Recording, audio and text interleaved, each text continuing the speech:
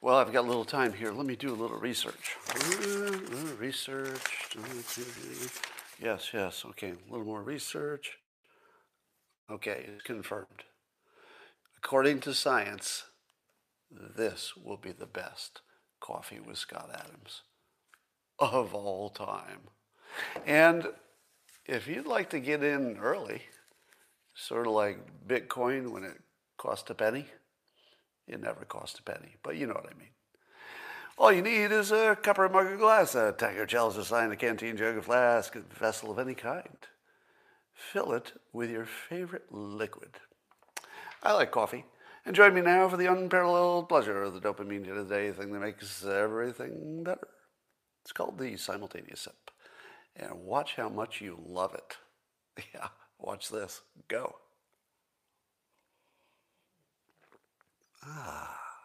Did anybody feel a tingle? Was it just me? Goosebumps? Anybody? All right. I'll bet at least one of you got goosebumps just then. Do you want to find out how? Do you want to find out how suggestible you are? We're going to talk about hypnosis in a moment. So I'll do a little experiment with you. There are many people watching here. We're all wired similarly in the big ways, but infinitely differently in all the little ways. Watch this.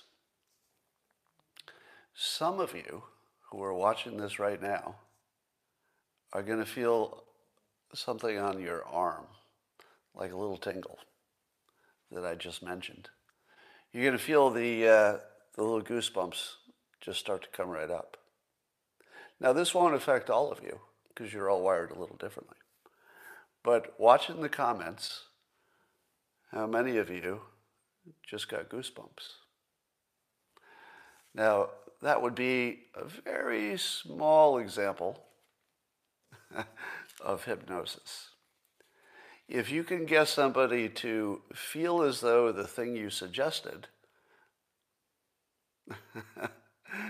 look at the comments. Yep, I did, on my legs. Now, there'll be a lot of no's, of course, because remember, hypnosis is a very personalized thing. If you're doing it one-on-one, you craft your technique for the person. So there's no specific suggestion that's going to work for everybody just the same way. But I wanted to show you that if you're working with a large group of people, you can get reliably, some group of them will respond to almost any suggestion. This is why stage hypnosis works so well, because you're dealing with a group. You can be pretty sure that if the group is big enough, there's somebody in that group who's going to be, subject to hypnosis in maybe a deeper way than the other people. All right. By the way, that's a speaker's technique that I just did. Here's a really, really good tip. Here's something you'll learn that you could take with you, that you could instantly become more effective, just because of what I'm going to tell you next. If you're giving any kind of a public talk, the very best thing you can do the moment you get up there is to get the audience to do something physical, like I just did. I just got you to look at your arm and think about your body and feel it, type a message. So if you can start by getting people to do something, then you already have them. When I used to do a lot of public speaking, walk in front of the audience, and there might be 1,000 people in the audience, and I would ask the same question first. I would say, how many of you have ever seen a Dilbert comic? And people would raise their hands. Now, the point of it was to make them do something. I walk out on stage, boom, 900 out of the 1,000 people just did something because I asked them to do it. Immediately you own them, in a small way, but you're establishing control from the first moment. Another thing I used to do is hand out Tic Tacs. the little breath mints. Back in my corporate days, I would start a meeting that would be about some boring, finance thing. I would start it by handing out some Tic Tacs. I'd say, hey, pass these around. And then everybody would do something, which is what I told them to do. Take a Tic Tac and pass it around. So even in a corporate setting, and they were executives, and I was like an underling at the time. So even though they were the executives and I was, in theory, a lower status, I immediately controlled them by making them do something I wanted them to do the moment I walked in. Take that tip.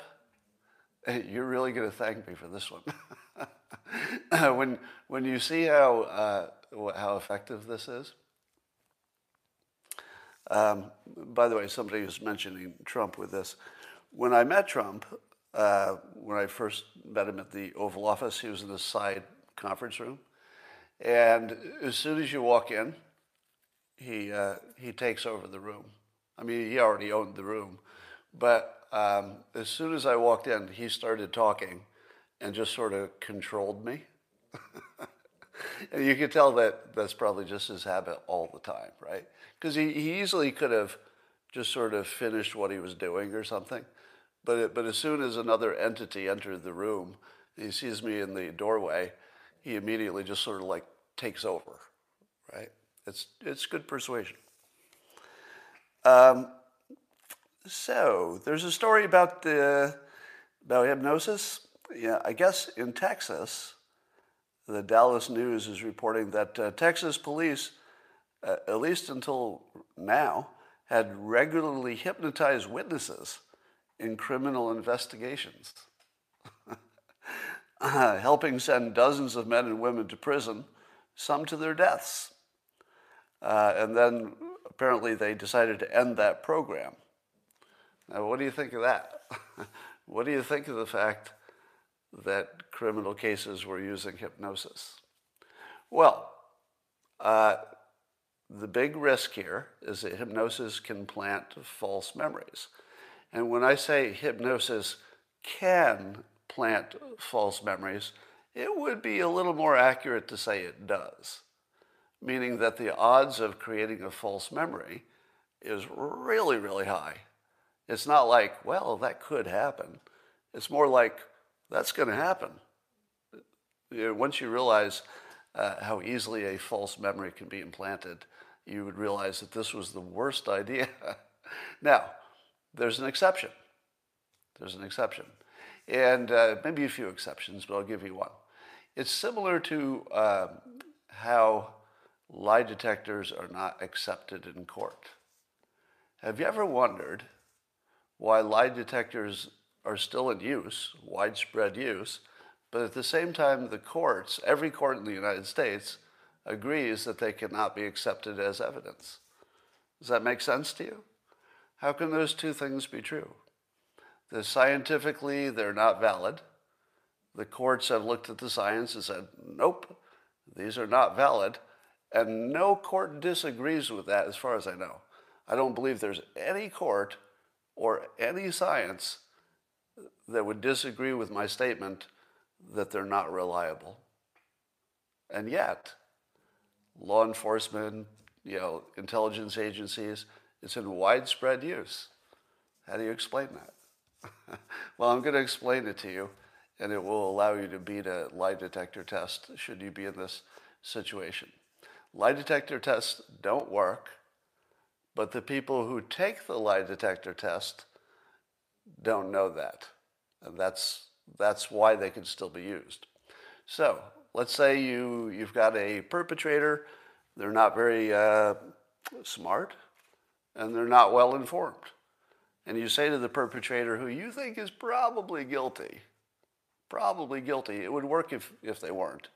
But let's just say you think they're probably guilty, and you're looking for them to confess. So you put them on the lie detector.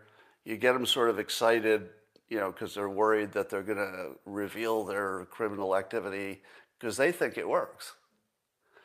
And then the questions are asked, and then the person says, on this question of were you at the scene, I'm seeing an indication of a little, dishonesty there.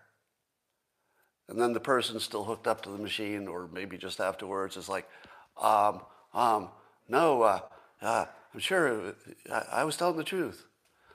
You know, the machine says you weren't.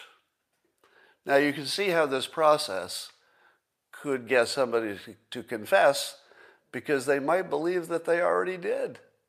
They might believe that their subconscious or their body had already admitted the crime, so why not just say it? So, the point is, it makes perfect sense if you're an intelligence agency, where you're trying to find out who's the mole or whatever, you can get people to confess. And you can get them to act super squirrely. So, now knowing this, how do you get out of a lie detector test? You've murdered somebody. And somebody says, will you take the lie detector test? Here's how you answer. Will I take the lie detector test? Absolutely. Yes. When can we set that up? Now, should you actually take the lie detector test? No, because you'll be all nervous. And even though you know the test doesn't really work, you might think that you're giving a false positive and somebody's going to say you failed the test. Don't take the test, but agree to take the test. And then add this next part. But I certainly want to look into, I'll do a little more research about them, because I wouldn't want to, have a misleading outcome. But if they work, yeah, I want to take them. I'll take 10 of them if they work. Let me just do a little research. I'll find out if they're reliable. I'll get back to you. That's it. Because you go back, you find out the courts don't accept them, they're not reliable. You just say, oh, I thought these were reliable when I agreed to do them. But now that I see they're not reliable according to the science, what can I do? The science. Science says they don't work. I wanted to. I really wanted to show my innocence. Damn, I wish those lie detector tests worked. Man, I would love to do that. So that's how you get out of a lie detector test, by agreeing to do it and then researching it. How do I know that you can plant false memories? Because I've done it as a trained hypnotist. I've told this story before. I used to, when I was learning to be a hypnotist, I would hypnotize volunteers to have them regress and remember previous lives. Now, just the fact that they did describe their previous lives, some in great detail, does that mean previous lives and, let's say, reincarnation are real? No. Unfortunately, if you're the actual hypnotist who's implanting these memories, you're kind of aware of the fact that these are not real. And the most obvious tell is that nobody was ever Chinese in a prior life. What are the odds of that? Because people were different ethnicities, than whatever they imagined they were. But I hypnotized a bunch of people, and none of them were Chinese in a prior life. Statistically, somebody was going to be from India, right? Somebody was going to be from China. But nobody was. Instead, they had very interesting past lives. Some were princesses. Some were Vikings. Some were Native Americans, and not the kind that were digging around in the dirt for beetles to eat, but noble kinds, warriors, if you will. Bows and arrows, riding on their ponies, living the good life. Yeah, so everybody's Cleopatra or some damn thing that you've seen in a movie. So if you're the hypnotist and you're watching somebody recount these memories, and even after they're done with the hypnosis, they can be easily led to believe that they were real memories of a past life. Now, not every person. Some skeptical people will say, I feel like I made that up, because they did. But other people, quite easily, you can make them believe that that was a real memory. And from that day on, they'll have a memory of a false memory. So implanting memories is easy. I've done it. Now, in a tweet, I was talking about this and I said that reincarnation isn't real, but I was just trying to fit everything into a tweet. There is a scenario in which you could say reincarnation is probably real, like overwhelmingly probably real, which is if we're a simulation. Because if we're a simulation, it's probably written like a game where you can die and come back, or maybe you experience a life and then you go back and you get another character and you just live the same, maybe the same plot, but you do a different character this time. So just put that out there. The reincarnation could exist. The other thing that could exist that's compatible with the simulation hypothesis, that we're a software simulation is the idea, is intelligent design. Because that would require an intelligent designer, but in this case a computer programmer kind of a designer, and not so much a deity in the classic sense. So the beauty of the simulation is that it can incorporate everything, basically every religion, because the simulation allows everybody to live their subjective experience, to be born again if that's what the gameplay recommends, and to have an intelligent designer, and everything just makes sense. I tweeted also that if the only way you could make a simulation, if you had limited resources, and of course we assume all computing has some kind of limit, the only way you could build the complexity of what you experience as this reality is to make all of the characters have really bad memories, like really bad memories, and even worse perceptions. Because if everybody remembered everything perfectly, then everybody's history would have to be compatible, and it would be too complicated. But instead, you can have your subjective experience and a memory of history. I can have one, and then let's say we were in the same room. At least we thought we were. And I remember a different thing than you remember. Most of the time, it never comes up. It just doesn't come up. You and I don't know that we have different memories. When it does come up, you argue about it. Both of you think the other one just forgot or has a false memory.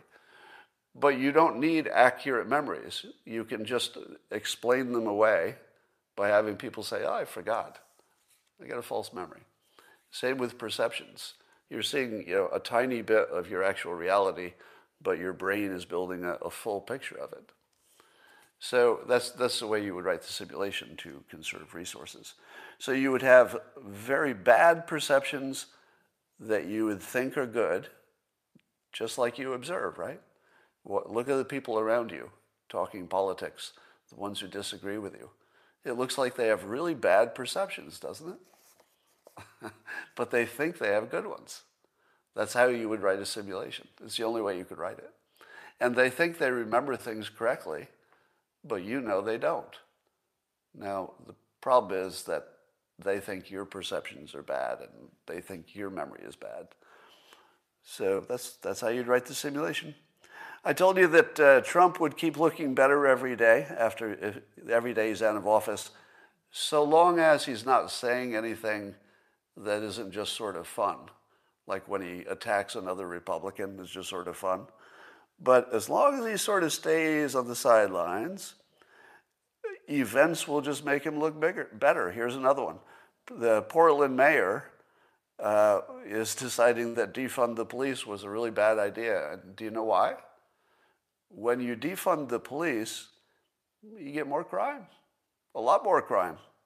So they've decided that Trump and people who agreed with him that you did need strong law enforcement, and there really wasn't a second option, or at least one that somebody's come up with yet. I'd be happy if somebody did. So Trump looks smart again because he was proven right unambiguously, right?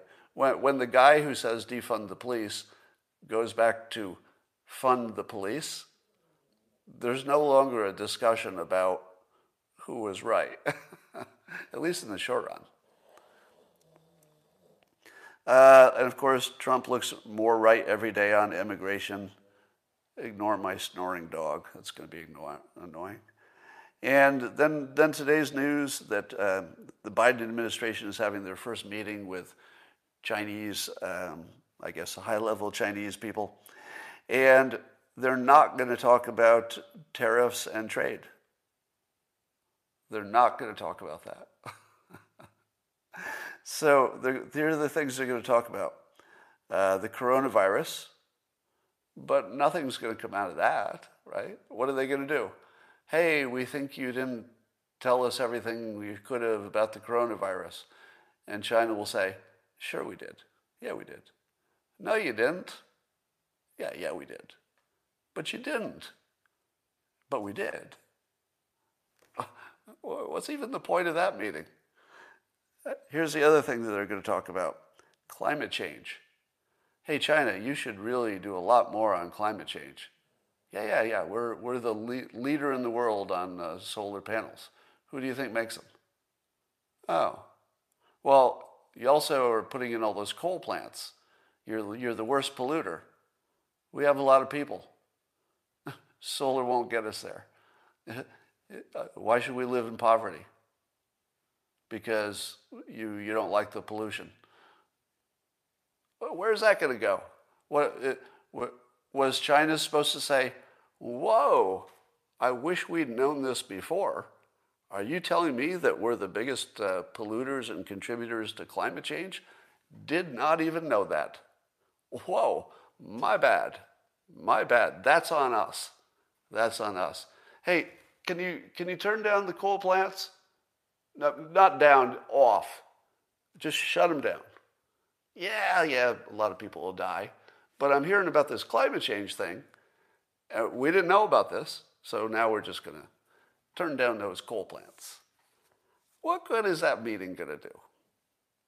And then the third thing is China's behavior in Hong Kong. Okay. And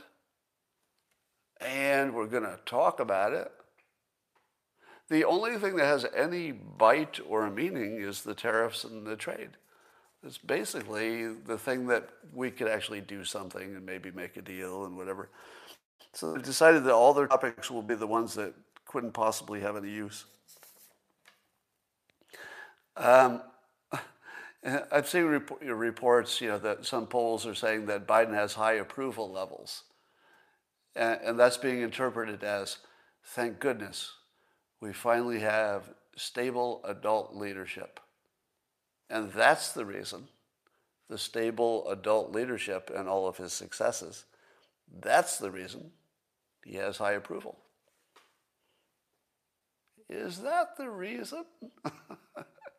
Well, I don't know. I would say that maybe a bigger reason is the way he's being treated by the media, which is really, really nice.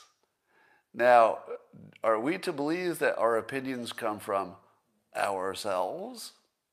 Do our opinions come from us meditating and spontaneously coming up with ideas, just sort of out of nowhere?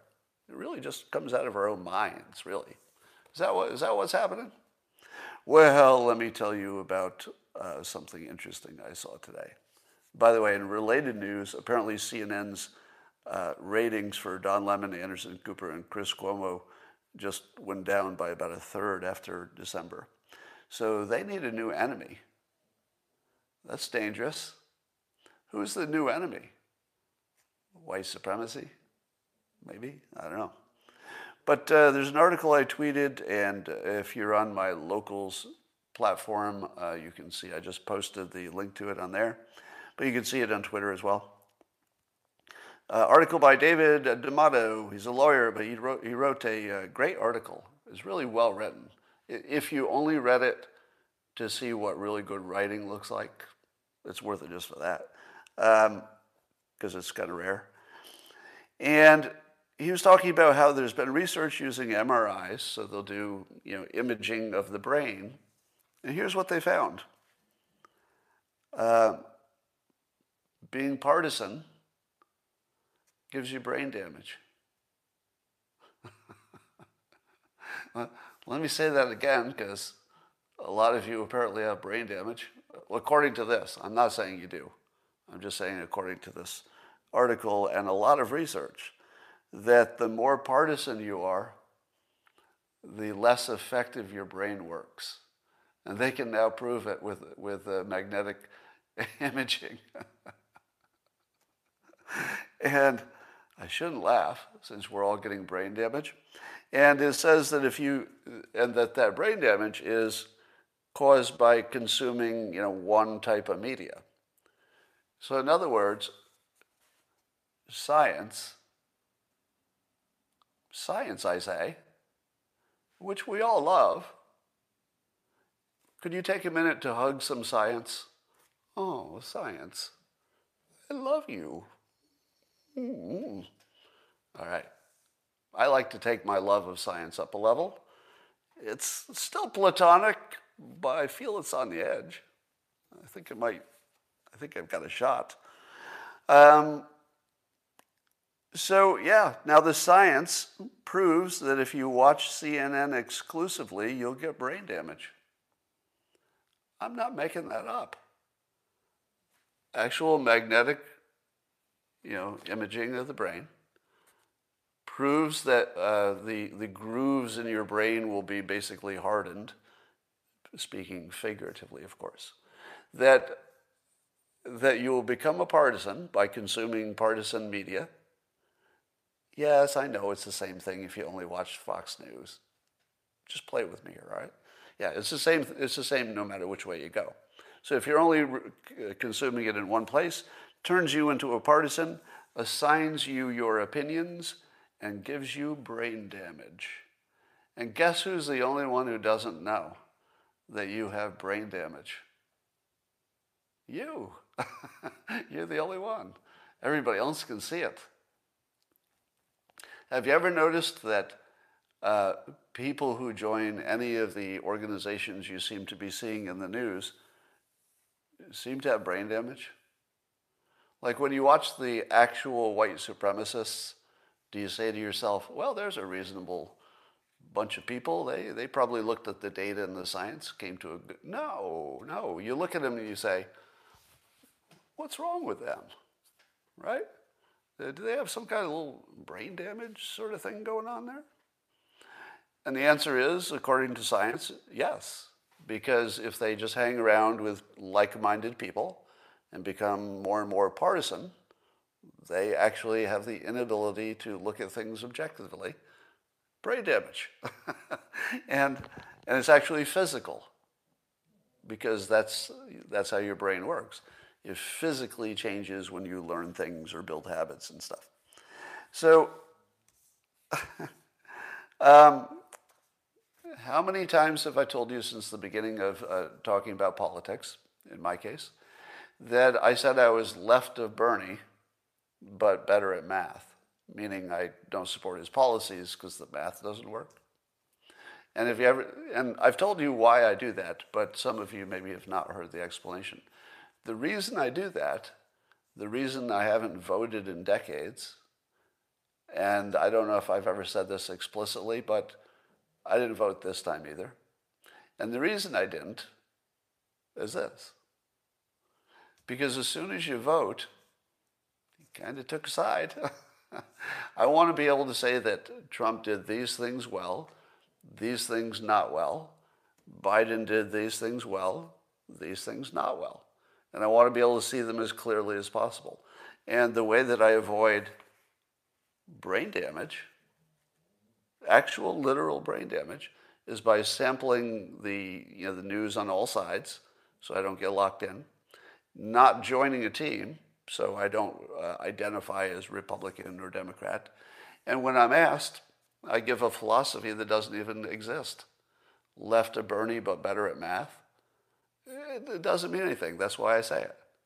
It literally doesn't mean anything. I mean, what I hope people think is I would like to solve problems of the largest type in the kindest way that actually works, right? But that's a little conceptual. What I hope people hear is, I don't even know what that is, to be left of Bernie but better at math. I don't even know what that is. Is he left? Is he right? Why is he saying stuff about Trump? So, and some of you have heard me say that I do this intentionally to avoid bias.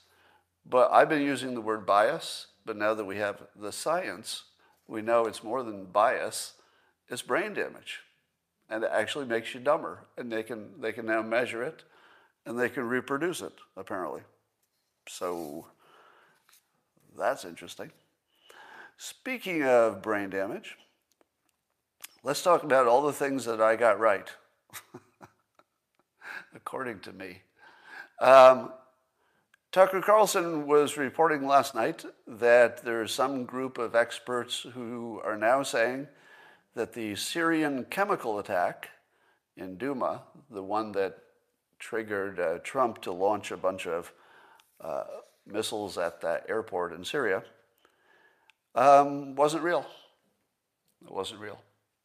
Now, take yourself back to 2018, I think, and ask yourself, when the news reported there was a Syrian gas attack and that the only thing that could be done is attacking Syria with, some kind of weaponry, did you say to yourself, that's bullshit?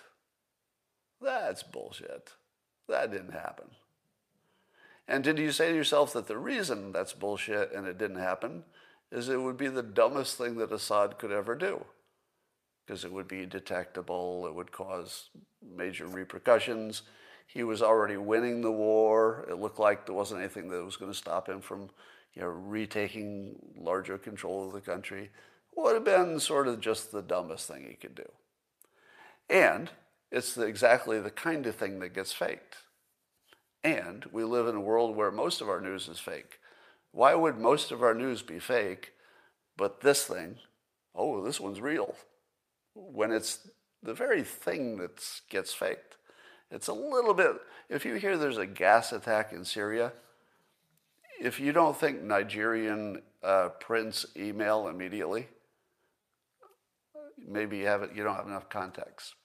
So, I don't have a perfect memory, speaking of false memories, I don't have a perfect memory of what I said about it at the time, other than I know I questioned whether it was real a number of times. If you didn't question that, ask yourself why. Ask yourself why. Now, at the same time, just to be complete, I did say that Trump's attack of that airport, to the extent that there were minimal or no casualties, was a really good persuasion, because it made it look like he was a little trigger happy, which is a real good warning to everybody. It's like, hey, it's not going to take much. Do we need confirmation? I guess we don't even need that. So I do think from a first day as the CEO kind of perspective, where you're establishing who you are, because your first impression is the one that sticks, Trump did that really well, I think. I don't know if he thought that attack was real, and we could find out that the experts who said it wasn't real, maybe they're the hoax, and maybe it was, so anything's possible. Yeah. But I'm going to put that on my at least partial success prediction list, because I was skeptical and never changed my skepticism on that. Look at all the stories that have to do with racism or sexism. So you got the George Floyd trial. Race is a big part of that. The defund the police, race. Anything with Black Lives Matter, race. Transgender sports, is sex gender stuff. Chris Harrison won't be back to do the Bachelorette for at least one season. That's over race comments. The Harry and Meghan story is race. The white supremacists are everywhere, including rioting at the Capitol. That's race. There's a trial of reparations. There's some Evanston, I think. So there's one town where they're going to try reparations, $25,000 per, I guess, black person who can establish that they've been there a while or whatever. Whether or not you like the idea of reparations, I like the idea of testing anything you can test. So if they tested in this town and only good things happen, maybe it's even good for the economy. Who knows? So there's that happening. So you got the Dr. Seuss thing that's about race. Even the COVID is affecting racial groups differently. You've got the vaccinations, and the stories are about white people getting all the shots that were meant for some inner city area. You've got the hate crimes against Asian Americans, which is race in it. You've got the teachers' unions, which are really the cause of systemic racism. And you've got even climate change. Is presumed to affect people differently based on their ethnicity, on average, right? And so I ask you this. Why is it that everything looks like race now? I mean, these are not all the stories in the world, but doesn't it seem as if we're hyper-tuned to it in, obviously the wokeness stuff and et cetera are driving this. But we do have a choice of how we filter our subjective reality.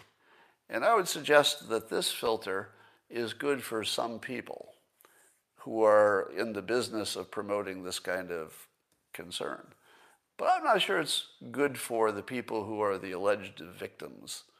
I feel as if the better filter would have been, oh, and by the way, the fact that you see race in all the stories, and that they're the ones that emerge anyway, that is brain damage. Remember the prior story about how partisanship, watching a steady stream of one side causes brain damage? The continuous drumbeat of everything's racism, everything's sexism would do the same. It's exactly the same. Your brain will physically change based on whatever stimulation. So if you're continually reminded of race, that's the filter that you get. Your brain becomes hard-coded for it, and then that's how you approach life. So your subjective feeling of reality will be race is on everything, and it's the big thing. Now, when I talk about reframing your experience, here's a perfect example. And by the way, I'm going to do a much bigger lesson on reframing with a whole bunch of different kinds of reframes on locals real soon, which will be one of the most important things I do that you'll ever see, probably. But I would reframe from it's true that racism is affecting everything, because I think that's true, right? The Dr. Seuss images, they did look racist to me, by modern standards, of course. So it's not that this stuff isn't true. It's just that if you treat it as your dominant filter, do you get a good result or a bad one? And again, some people will get a good result if they're in the business of, let's say, teaching anti-racism courses, or they're getting some payoff. But for people who are just trying to live and get a good outcome, right, have a good life, improve their family and their situation, it's probably a bad filter. And a better filter or a way to frame your existence is strategy. So instead of seeing everything as race, just say to yourself, I'll just change my frame, see everything as strategy. Because as soon as you change it to strategy, everybody has a good path. Everybody. Because I use this example too much, but let's say you're black and you live in a world that you see racial discrimination everywhere. Let's say it's true. It's true enough, right? So you could argue about how bad it is, but it's true enough for this example. But suppose you also saw that Fortune 500 companies, and indeed startups, pretty much everybody, would be desperate to have you on the team, because they really would like to get serious about diversity. People are watching, right? So their brand, their stock price, their success, their ability to be leaders in the world, it depends on them having some adequate amount of diversity. They know they're going to pay for it if they don't get it. If you're black in the United States, you just need a good education. Now that's hard to do because of the teachers' unions blocking competition with schools, etc. But if you took that mindset that everything is a strategy, and you just looked for a strategy everywhere, you would find all these opportunities where you would have a superior position, and you should just focus on those places, even though there might be all these other places that suck a little bit or a lot because you're black. But these other strategies are really, really good. I mean, these are open roads. There's not even a bump in the road if you take the right strategy. Now that requires staying out of jail, staying off drugs, getting a good education. But if you get the basics down, it's like a 4-lane highway to whatever you want. Or you can see it as there's racism everywhere, and what can you do? One of those is better. All right, the city of Minneapolis announced a $27 million settlement with the family of George Floyd. Now, independent of the question of whether that's amount of money makes sense, because some of these settlements are more about changing the system and making sure the penalty is big enough. So it's not about necessarily what the family, I don't want to use the word deserves, because I don't feel like deserving is even part of the question, right? Everybody deserves. They deserve to be alive, for the most part. So I won't say anything about the amount. The system produced that amount, and it was a negotiated thing. But how in the world does Derek Chauvin get a fair trial when some other entity that people will imagine is somehow connected to him, because he had worked for the city as a police officer, it looks like they just admitted that it was a murder, doesn't it? Now, that's not what happened. If you look at the details, it's a negotiated settlement. I think they took some responsibility for allowing this chokehold with the knee. So technically, the city did nothing wrong. They just did their own business. They negotiated. They took responsibility. It's going to be pretty expensive. Maybe it leads to an improvement. Maybe they come up with a better way to police. But how in the world does that guy get a fair trial? Because in your mind, it just looks like the trial's already over, and that smart people elsewhere just decided, oh yeah, this is definitely a murder here. I don't know. Here's something that's fun. I don't know if they're a startup, but a company called EmitBio. They've got a new device that uses proprietary light technology to kill the coronavirus. Guess where it kills that coronavirus? Is it on a table? No. Is it in the air? No. Nope. Is it on your hands? No. Turns out you have to sort of, let's say, I'll choose my words carefully, insert it into the mouthal area. Don't mind my medical terms. I know you can get lost when I get too technical. But they insert it in the mouthal area and shoot the proprietary technology, a type of light. That light, I've heard that light works as a, what's that word? Starts with a D, a disinfectant. So the light that works as a disinfectant will kill the coronavirus. Apparently it kills all kinds of different varieties too. And a big source of these is on the back of the throat, called the, what do they call it? The pharynx, the pharynx, Pharynx, which you could pronounce any way you'd like. I think I'll call it the pharynx. You pronounce it at home. And apparently there's enough virus there if you're infected that shooting this light on it and kill it will decrease your overall viral load, and that could be a good thing. And they're applying for some kind of emergency stuff. So in summary, there's a disinfectant that's inserted inside the body through the mouthhole area.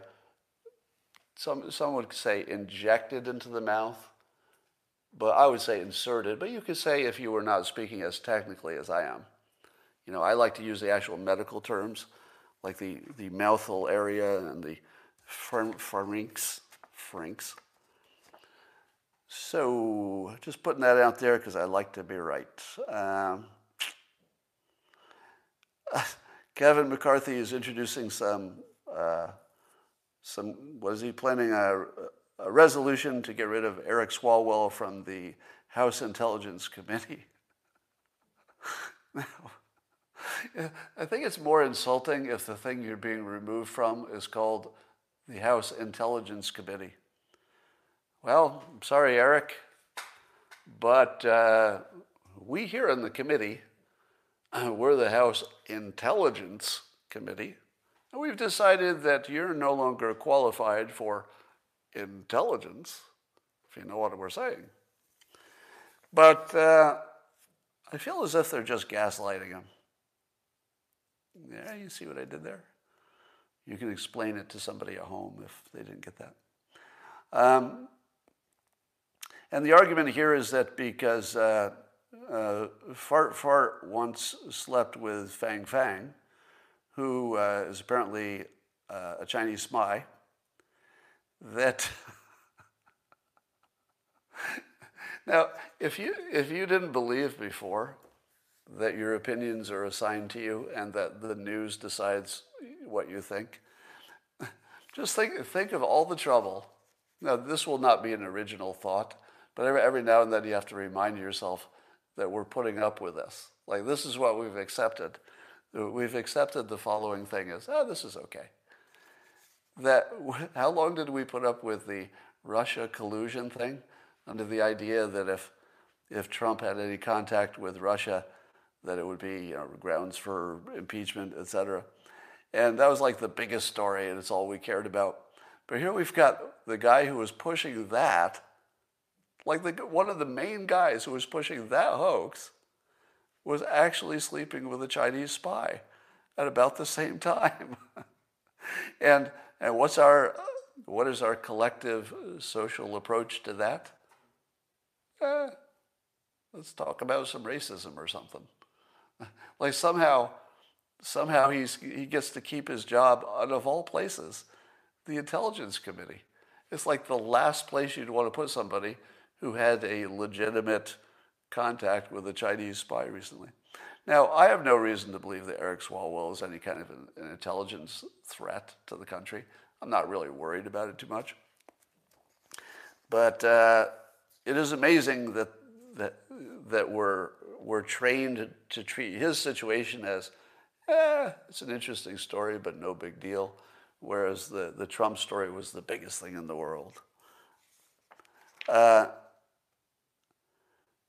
Are you worried about returning to normal life after the pandemic?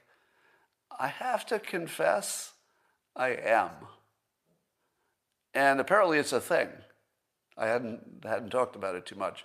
So as much as I'm looking forward to it, of course, I would choose it, there's a lot about these social interactions that I'm not looking forward to. And I'll get used to it.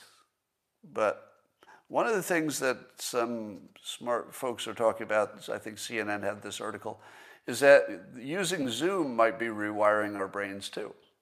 So the same kind of brain damage I was talking about before, we might be getting from Zoom. Although the examples I didn't find that compelling. One of them is that if you look at a screen with a bunch of faces that are all looking directly at you, or so it seems, that it will trigger your fight or flight instinct because it'll look like you're maybe being attacked by a bunch of faces. To which I say, maybe. Maybe. I'm not so convinced that that's so scientific. Maybe. I would think that all the zooming is rewiring us some way.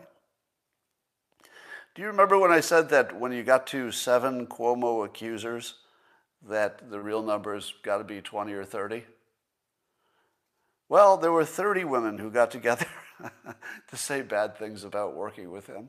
Now, they don't have sexual complaints per se, but he was a bully or whatever. Now, 50 lawmakers have called for him to resign. AOC has, Nadler, Schumer, pretty much everybody now has to call for him to resign. But you know who hasn't? Kamala Harris. Kamala Harris. She's getting a pass. Can you believe she's getting a pass on this? The media is just sort of letting this go. Now, they don't have the access that they want. She's not answering questions. But it feels like a bigger question than it is. The Babylon Bee had a great headline today. Their satirical site, if you didn't know that, it said, Cuomo invites all accusers to come forward and gather in New York nursing home. I'll just let that sit there a moment. All right. And that is all I wanted to talk about. Now, what do you think about Cuomo resigning? I have real mixed feelings about this Cuomo thing. On one hand, the allegations sound certainly serious enough that it would be hard to imagine that they're all false. And they seem substantially different than Kavanaugh, because the Kavanaugh stuff looked completely made up, like people he may not even know. Whereas the Cuomo ones, we know that they were around him, and there are enough of them, and they're specific. There's something there, right? But he hasn't been, the subject of any kind of trial or investigation yet. And on one hand, I'm thinking he's, he's crazy to hold on. It's done. He needs to resign. And then he apparently isn't. Maybe he still will by the time I'm done here. But I kind of like the fact he's not resigning. Now, if the investigation shows all these accusations to be, or any of them, to be real, then, that's a different calculation. But the fact that he's holding tight on a principle that he hasn't been investigated and, he gets to have his day in court, I kind of like that. Now, if the entire problem was how he handled the nursing homes, that's a different issue, because we sort of know the facts enough there. So if that's the reason he has to leave, then, that's a different question. But I do think he gets to fight if he wants to. And I like that our system allows him to do that. And while I would be somewhat shocked and amazed if some kind of investigation didn't somehow kick up something that's worthy of quitting, something, I'd be amazed. I like the fact that he's sort of sticking up for the system, if you will.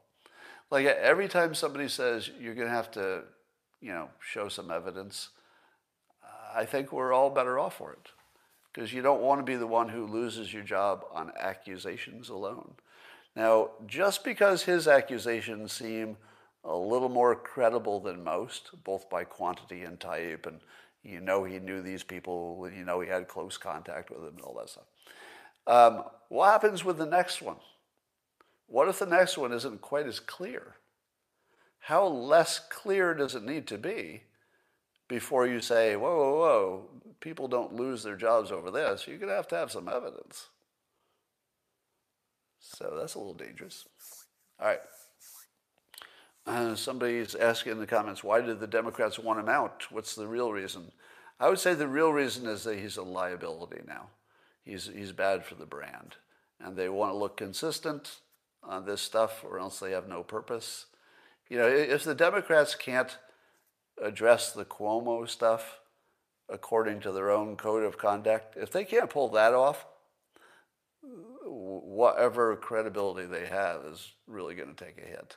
So I think they kind of have to play by their own rules. And I think it's interesting, let's just say, that the right is forcing the left to play by their own rules, and it's costing. It's going to cost them. So we'll see where that ends up. And by the way, I invented the word Cuomo-Rona virus because I feel like the Cuomo story and the coronavirus, they're both evergreens now. It's like every day we're talking about them, and they kind of merge because of the nursing home thing, and then in our minds, it's all just one story. It's like Brad and Angelina, Brangelina. It's just Cuomo-Rona. Cuomo-Rona. Cuomo-Rona. Nah, it's too hard to say. Forget about that one. It's a terrible hashtag. All right, that's all for now. I'll talk to you tomorrow. All right, YouTubers, I'm almost done. I think you would agree this was the best Coffee with Scott Adams. Better than all the rest. All right, I will talk to you tomorrow as well.